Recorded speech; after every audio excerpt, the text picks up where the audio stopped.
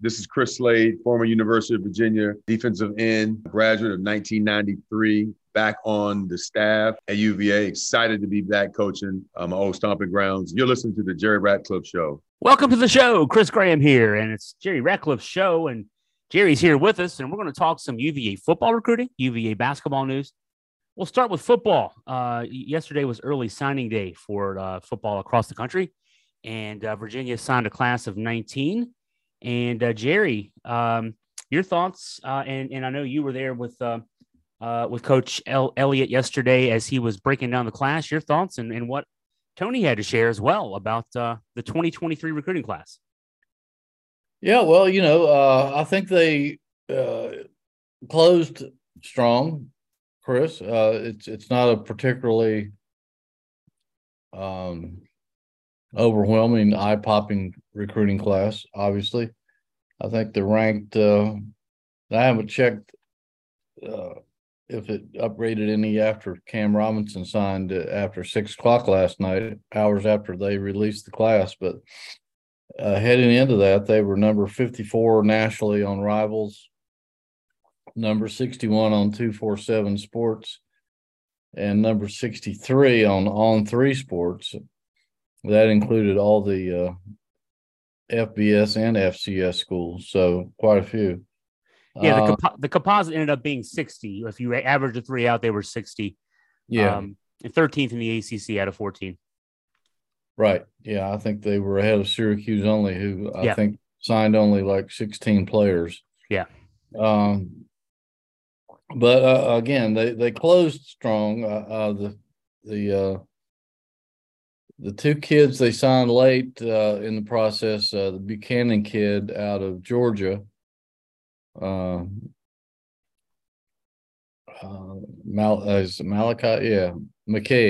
Buchanan out of Georgia, defensive lineman, and Jason Hammond, a defensive lineman from St. Thomas Aquinas in Fort Lauderdale. Those 2. Plus, I think Cam Robinson, the linebacker from Tappahannock, who is one of the top 10 players in the state, I think boosted the class. Otherwise, I think their numbers would have been, their rankings would have been even worse. But those 3 guys, I think, are pretty decent signees. Overall, it's not a real strong class. And I think they did better in the transfer portal than they did last year, although the portal obviously won't close for some time yet. They got 4 guys, highlighted by Kobe Pace, the running back from Clemson, who had a really good 2021, but was injured for much of 2022. Tony was excited about it, his first recruiting class, and I guess, if you're head coach anywhere, you have to be excited about who you signed.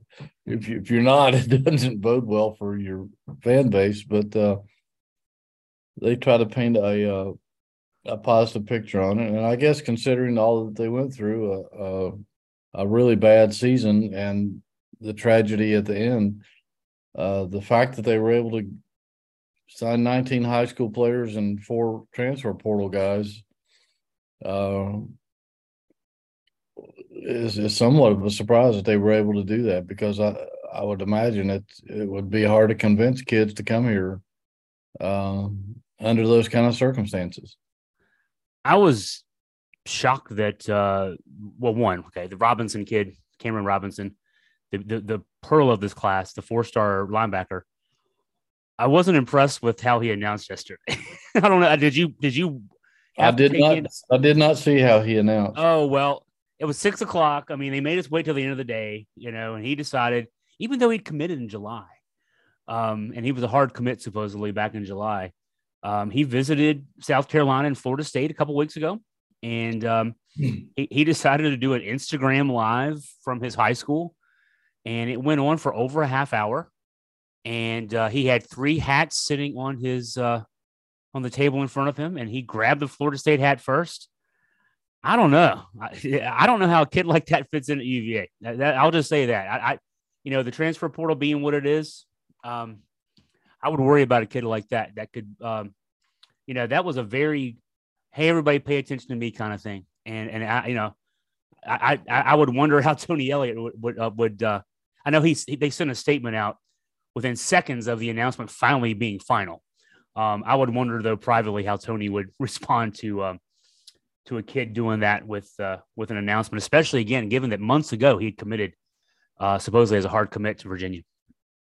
I have never been in favor of the hat part of the ceremonies that recruits do now. It started a few years ago where they have the hats of the various schools they're considering on the table in front of them, and they tease the audience by picking a couple up and then finally putting on the hat of where they're going. I've never liked that. Well, especially for a kid who'd already committed to Virginia, and then he picked up the Florida State hat. I don't like them in general either, but at least in those situations where you don't know where they're going, it makes, it's whatever. It's LeBron James back in 2010 or whatever it was.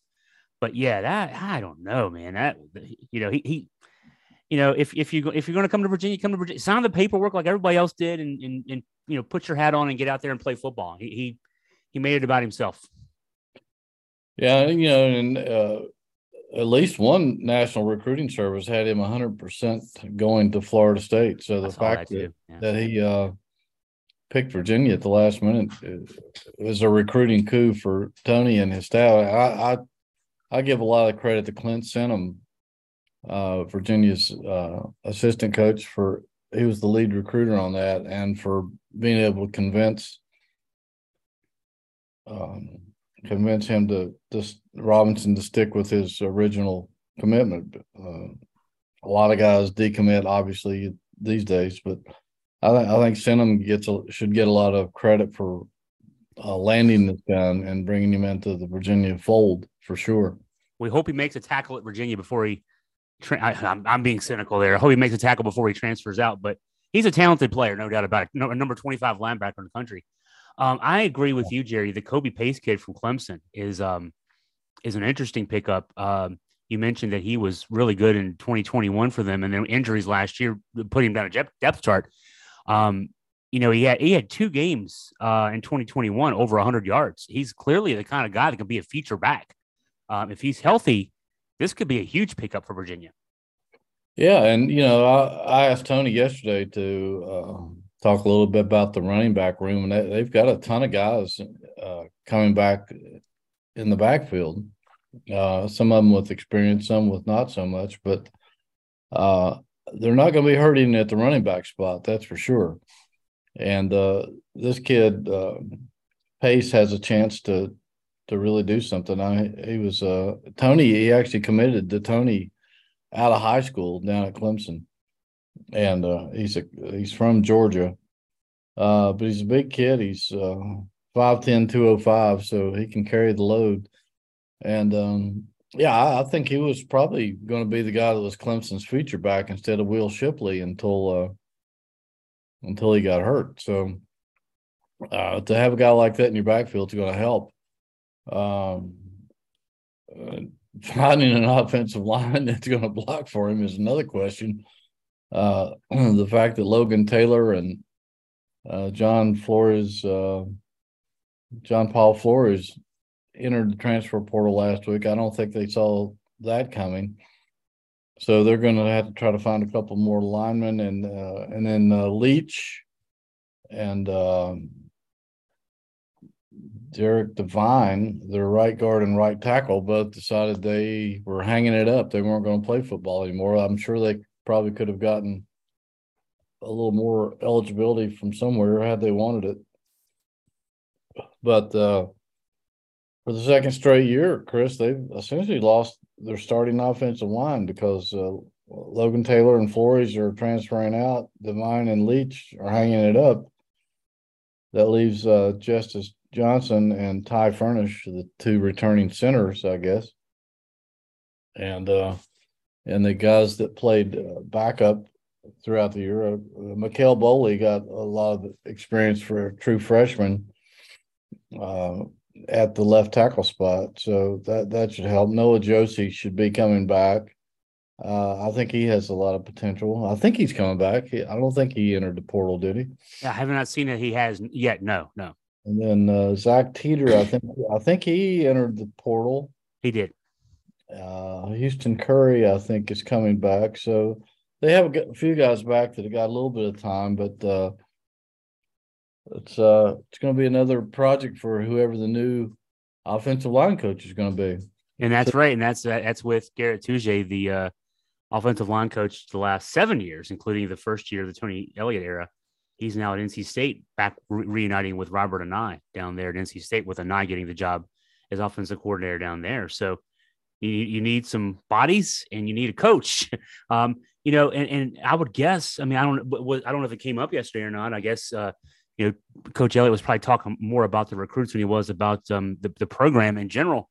But I would assume on Tony's behalf that finding an offensive line coach, it has to be priority number one, because, if you got, now that you're losing 4 guys off your offensive line, you need to find a coach to start recruiting some kids, and especially off the portal, because obviously the prep recruiting is not going to work for that. You're not going to really, for the most part, plug in prep guys to your starting offensive line. So you need a guy in place to start beating the bushes for some guys to play line next year. Yeah, we asked him about that, and he said he didn't really have a timetable, that he was in no hurry, that he wanted to get it right. I don't know what all that entails, but you would think they would want to, like you said, get somebody in here who can start beating the transfer portal bushes, if nothing else, because, my God, there's plenty of people in the portal to choose from. If you can corral a couple of guys with experience, it certainly wouldn't hurt. You would think some of these guys that were unhappy wherever they were would have a chance to start immediately here. And, I would think that would be a priority. We also asked him a little bit about the quarterback room with Armstrong gone. And they signed a transfer, as we've talked about on this show before, Tony Muskett, the quarterback from Monmouth, a former CAA school, I guess, and also a kid, Anthony Calandria, from St. Petersburg, Florida, who had unbelievable throwing numbers down there and seemed to be underrated in some circles. A lot of people who have watched him said that the kid can play, so certainly he'll get a chance to here. There's quite a few guys in that quarterback room, and including the guy who was deemed quarterback of the future, Jay Wolfolk. And we talked about him a little bit yesterday, and what's going to have to happen, since he's potentially in Brian O'Connor's starting rotation as a pitcher this spring. And obviously baseball season's only a couple of months away. And we asked Tony Elliott how that's going to work. And he said he and O'Connor will have to sit down sometime after Christmas. And I don't know if Virginia has their baseball schedule set in stone yet or not, but they're going to have to go over UVA's baseball schedule, and Tony, I guess, will have to try to work his spring practice schedule somewhat around that. Obviously, he has no problem with Wolfolk being a two-sport guy, but he said if he wants to be the starting quarterback of Virginia, he's got to come to practice in the spring. So they're going to have to make some elaborate plans to try to make sure he can show up for practice and still pitch and be in tune with Brian O'Connor's baseball program. If he's whether he's a starter or reliever, but if he's a starter and he's either Friday, Saturday, or Sunday, it's not just that you're only with the team on Friday, Saturday, or Sunday. You've got stuff you've got to do between starts. You're throwing, you're running, and some of that can be incorporated into your football too. But he's also got to go to class. He's also a student athlete. So There's 15 practices in 29 days for spring football, and that's going to be interesting. And last year, he was able to work around that. I don't think he was at football practice too much, but what I remember was that Woolfolk was able to learn the offense. He did a lot of after practice sessions with the quarterbacks coaches, Des Kitching, the offensive coordinator, and with Brennan Armstrong. But if you're going to be the starting quarterback, you need more than tutoring sessions. You need to get out there and have reps, and you need to probably take, if not the majority of, if not all the first team reps, at least the majority of first team reps. So yeah, that's going to be a challenge. And I don't know about the quarterback room after that. You've got, you mentioned the Monmouth kid, the kid who just signed yesterday. I'm not sure, is he a spring enrollee or not would be a question, but yeah, he is. He's a spring enrollee. So yeah. He's listed at 6 feet tall, 182 pounds. He probably needs to gain a little bit of weight to withstand the rigors of a college season. But, there's not a lot there, unfortunately. Other than that, I still think there might need, there might be a need to find another quarterback off the portal just to flesh that room out a little bit more. There's the kid from Liberty Christian, whose name escapes me at the moment. He came in as a true freshman this past season, didn't get any time, and he might have got some mop-up duty somewhere. I can't remember. And then Delaney Crawford, the kid from the athlete from California, I think they might have moved him to a different spot during. I thought so too. Wide receiver, maybe. Yeah, but I think maybe he might be back in the mix again. I'm not sure. And so they've got some people there. It's just a matter of how they decide to break up reps and stuff in the spring. I would think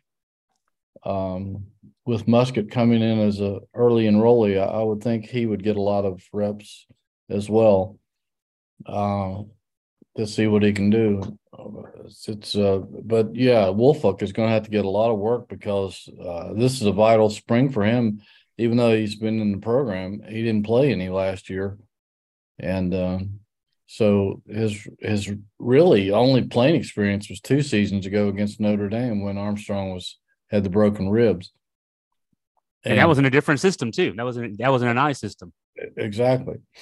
So yeah, they've got a lot of work to do this spring in the quarterback room for sure.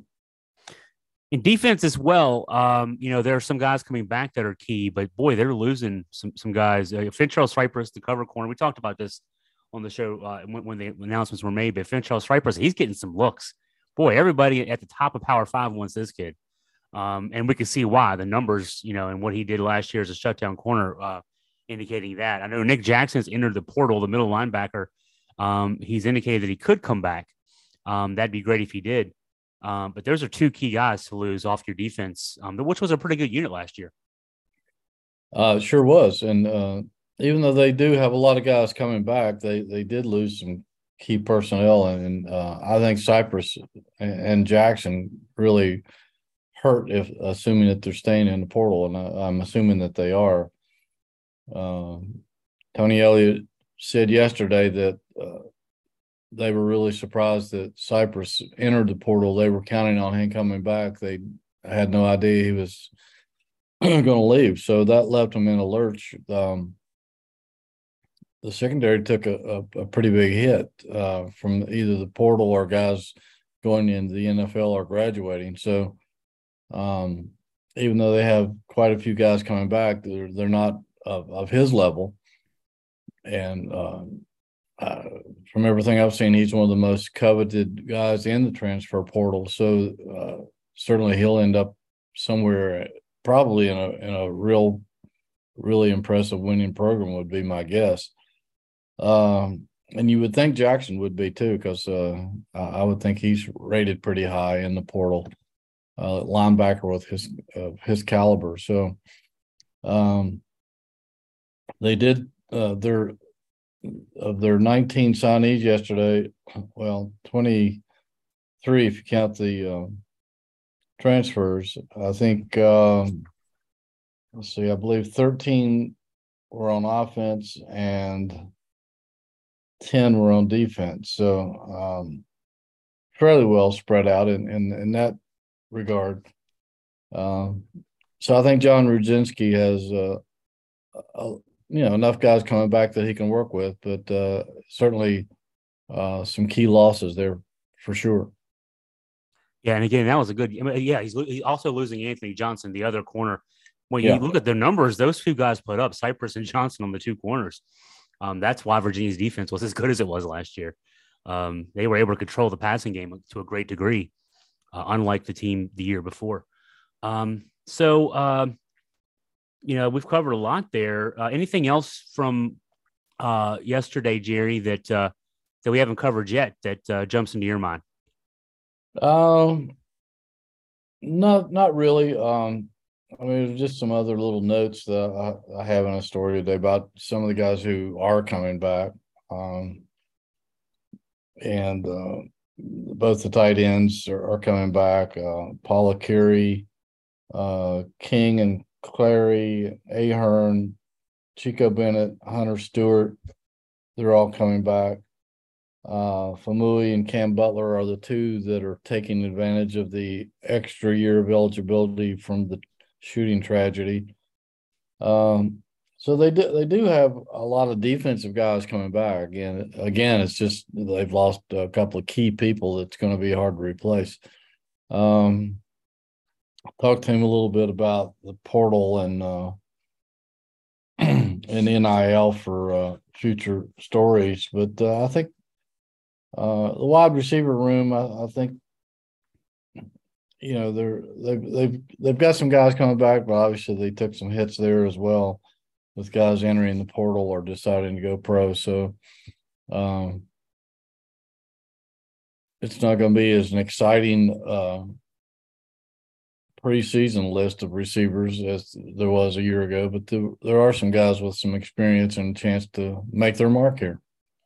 Hey, I thought I'd give a quick overview. I did a piece today for Augusta Free Press looking at the ACC recruiting. Give an overview, I guess.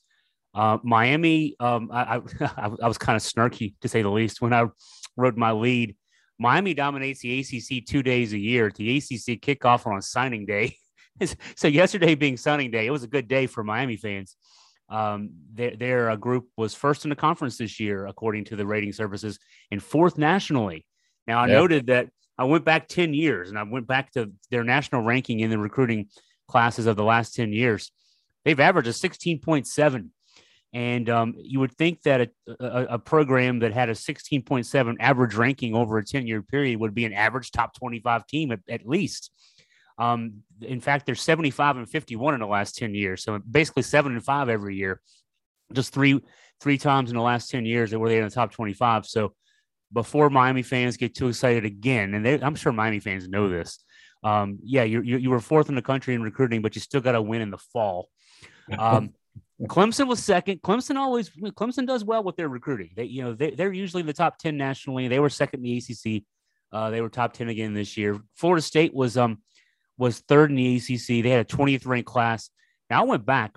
Their last 5 classes averaged 18.8 in the national rankings, and they've been 26 and 33 in that stretch. So Florida State's getting to be like Miami as far as that goes. And actually, Mac Brown at Carolina, he had another a good class, not one of his better ones. This year's class ranked 26. His last 3 had been 14, 14, and 11, and he's 30 and 21 in his 4 years at North Carolina. So, Jerry, I mean, you've been covering the ACC for as long as I've been alive, I think, and I'm getting to be an older guy. In recent years, it seems like the knock on ACC football is, it's Clemson and everybody else. We got to get better recruiting, get better coaching. There's good coaches, and the recruiting's pretty good. It's just that outside of Clemson, it doesn't translate to wins on the field, but the recruiting's still pretty solid in the ACC. Yeah, and, if you look at the NFL draft every year, and usually the ACC is very well represented, sometimes even more so than a lot of other more prestigious conferences, and have a couple of times have been somewhat even with the SEC, which is kind of surprising. But yeah, it just hasn't translated to the football field, and I don't know. I don't know what to do about that. There are quality coaches in this league, but when it comes to some of the showdowns with national powers, they just can't seem to get across that hump. I don't know. Is Florida State back? Is Miami back? Can Clemson rise to that playoff level again? NC State seems to be kind of hung in a spot that they'll be impressive and then kind of flop. Carolina always gets the hype, but they always seem to flop. Virginia Tech's been down. Wake Forest has actually been as impressive as anybody over the past 5 years, and which that really shouldn't be. If you stop and look at it, they're one of the. I'll never forget Bill Dooley used to call them saying, "Well, we're the second smallest school in Division I football, beside that Rice school down in that food school down in Dallas." Talking about Rice University or Houston, I guess they're in. Yeah, I mean, tiny Wake Forest and Dave Clawson just continue to work magic down there. Why some power school hasn't grabbed him is beyond me, because that guy can coach. And everybody else just seems to be mediocre, Chris. And I don't know. I don't know what it's going to take to change that. Yeah. It's not for lack of talent. We can say that for sure. And the weird thing is here, as bad as or as average as the Coastal has been for quite a while. The last couple of years, the door's been wide open for somebody to jump up and become the dominant power in the Coastal. And Virginia had as good a chance as anybody when they had Bronco and he had things going there in 2019. Won the Coastal Division, played in the Orange Bowl, played Florida, a top 10 Florida school fairly well. Took on Clemson, and nobody was beating Clemson in those days, really, unless you were Alabama, maybe. But the Coastal was up for grabs, and Virginia, it was right there in their grasp, and they just let it slip through their fingers, and they've returned to mediocrity at best. And I don't know who you put that on, but it was a golden opportunity, and it's gone now. It looks like as far as Virginia is concerned, certainly. And now that the ACC has gotten rid of divisions, it gets even harder. No doubt about that. Absolutely. Well, let's switch gears to basketball. The Virginia men's team, number 2 in the country as of the last time we talked. Now with the close loss at home, I'll call it a close loss. Virginia rallied late, made it interesting against Houston before losing by 8. Then played very raggedly at Miami and still somehow only lost by 2 and actually had the ball at the end with a chance to tie or win. Reese Beekman not healthy. The team, playing well, having decent results despite playing with that ragged nature. What do you think some of the stories are about this team the last couple of games? What mystifies me is how they got off to such a slow start and dug themselves in such a huge hole that they couldn't climb out of. Nearly did, but they probably shouldn't have.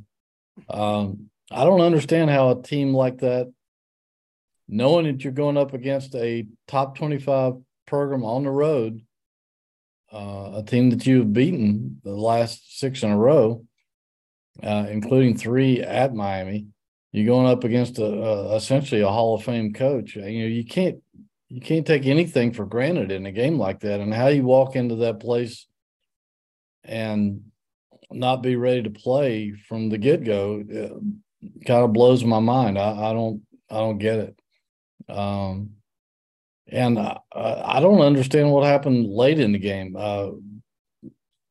Miami got in foul trouble. They're not a big team to begin with, and instead I kept waiting on Tony to bring, Gardner and Shedrick back in to give Virginia a size advantage and maybe attack Miami inside, but he elected to stay small and played well. And like you said, erased a double-digit deficit and had a chance to tie or win the game at the end. And I don't blame Bigman for that.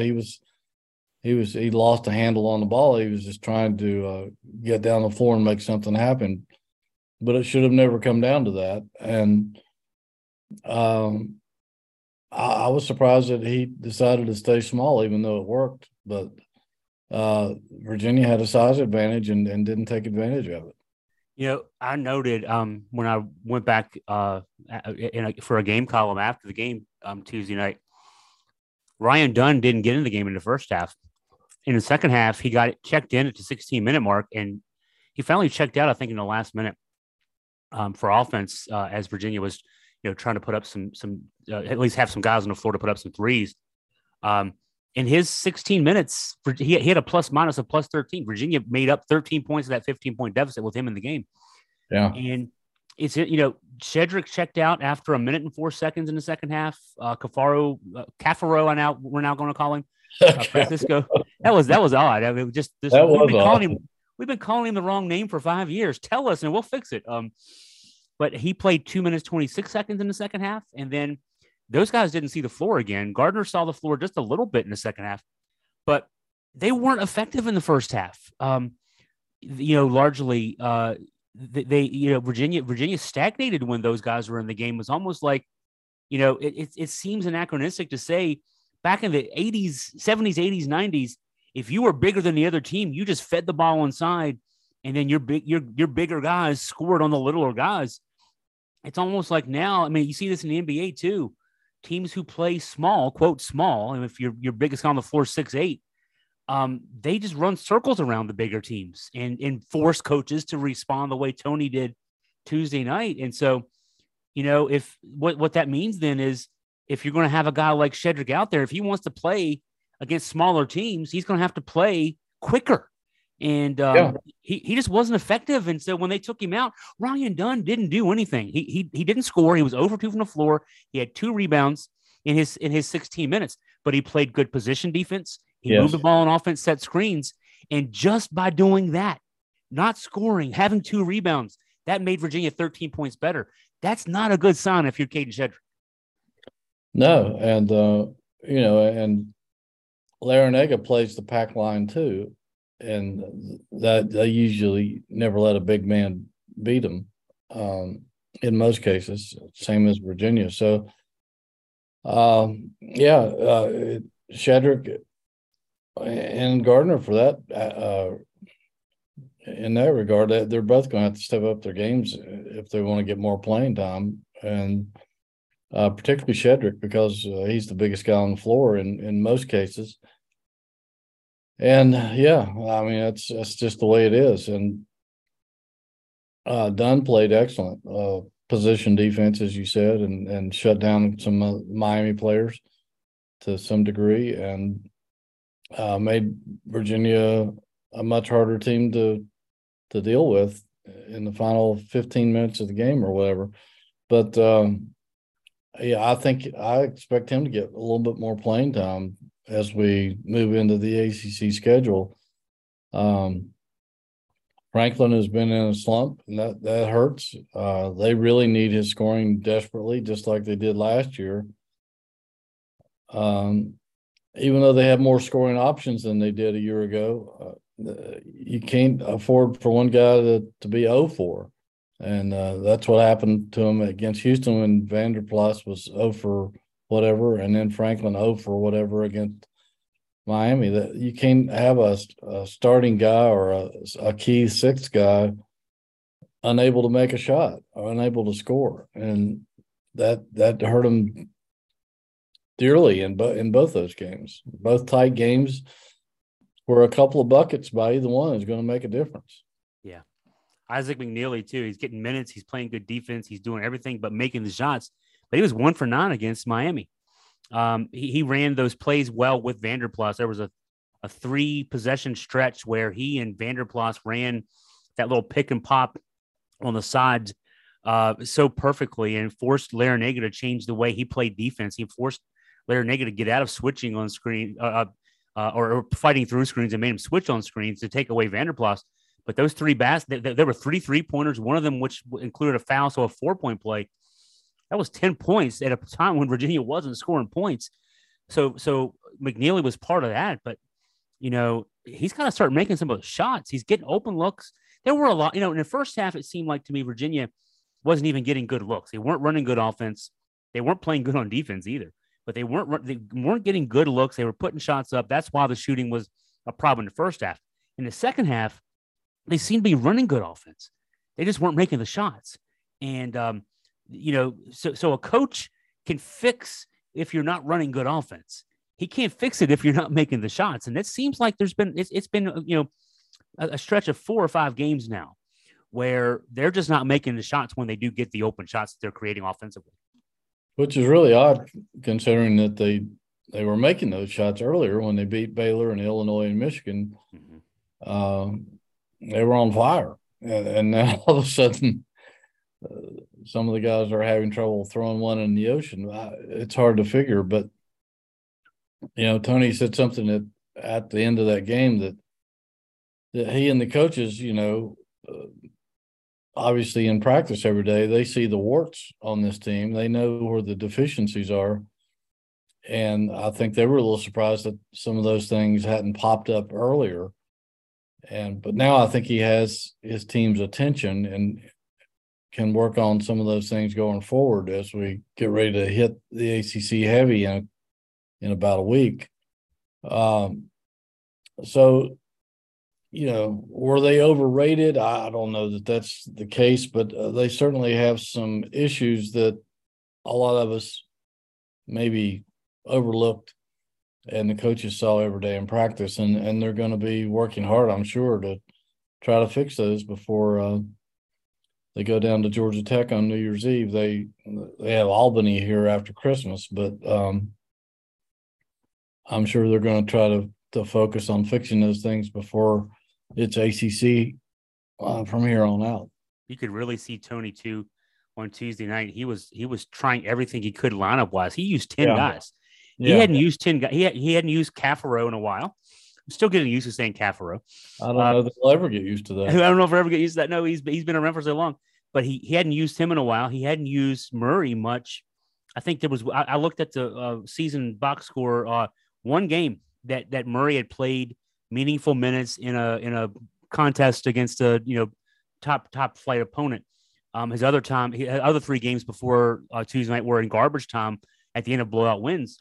But Murray got quite a few minutes of meaningful action on Tuesday night. So he was trying everything he could to find something in terms of chemistry that would work. And, I guess he found a group at the end, but it was too late, unfortunately, to mitigate what happened early on. And, as much as it's frustrating that shots aren't going down, it's probably more frustrating for him.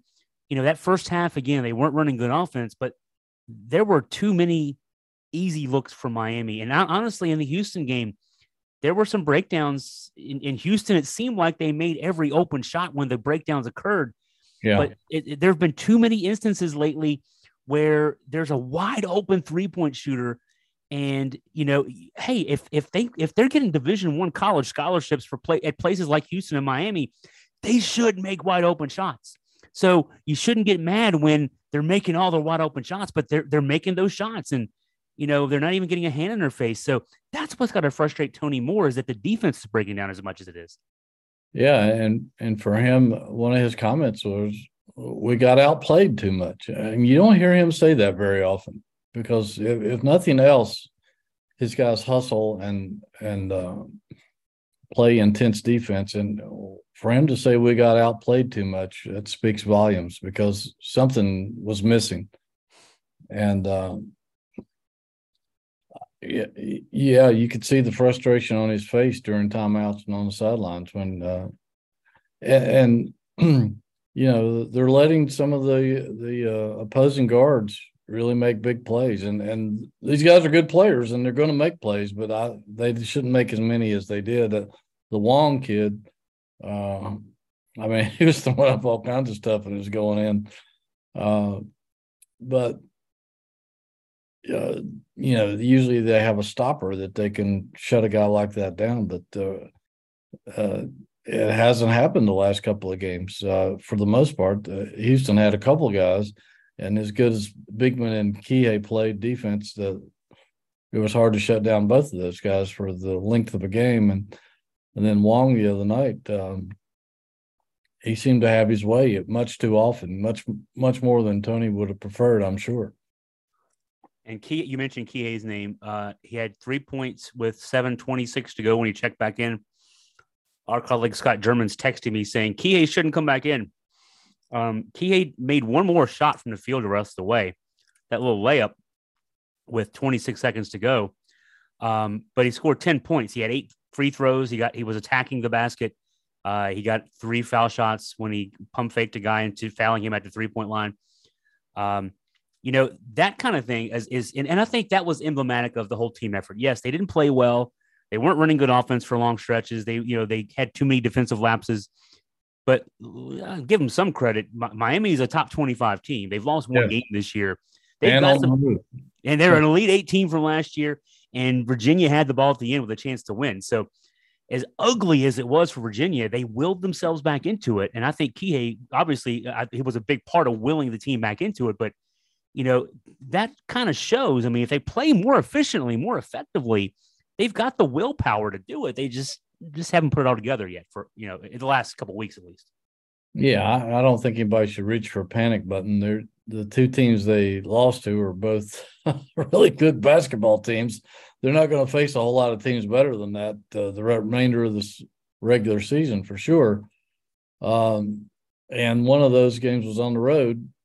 Not an easy place to win as a rule, even though it's not a rowdy environment. But nothing to be embarrassed about. And, again, had a chance to win the Miami game. Could have played better against Houston. But, again, Houston is probably – I don't know that they'll see another team as athletic as Houston the rest of the way either.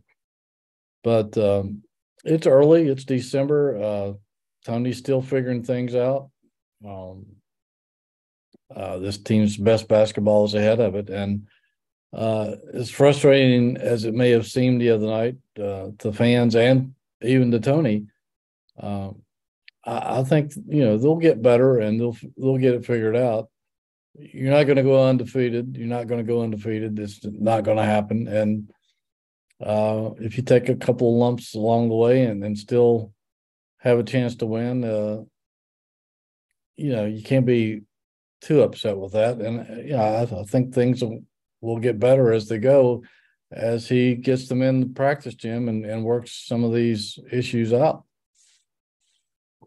Yeah, the last couple of nights in the ACC weren't friendly to anybody on the road among the ranked teams. So it wasn't just Virginia. Duke lost at Wake Forest. Wake Forest had an up and down pre-ACC season, and then I know Duke was missing a couple guys, but Wake controlled that game from the start to finish. Mm-hmm. So that wasn't a bad loss for Duke in a sense. Virginia Tech then goes up last night to Boston College, who had a very ragged November and December. They lost to Maine at home. They lost to New Hampshire at home, and they beat Virginia Tech last night. So just going to show you that no matter Virginia loses at a ranked team on the road by 2 points, playing as bad as Virginia did for long stretches. Duke losing at Wake, Virginia Tech losing at BC. The ACC it's tough to win on the road. You earn those pelts when you get them.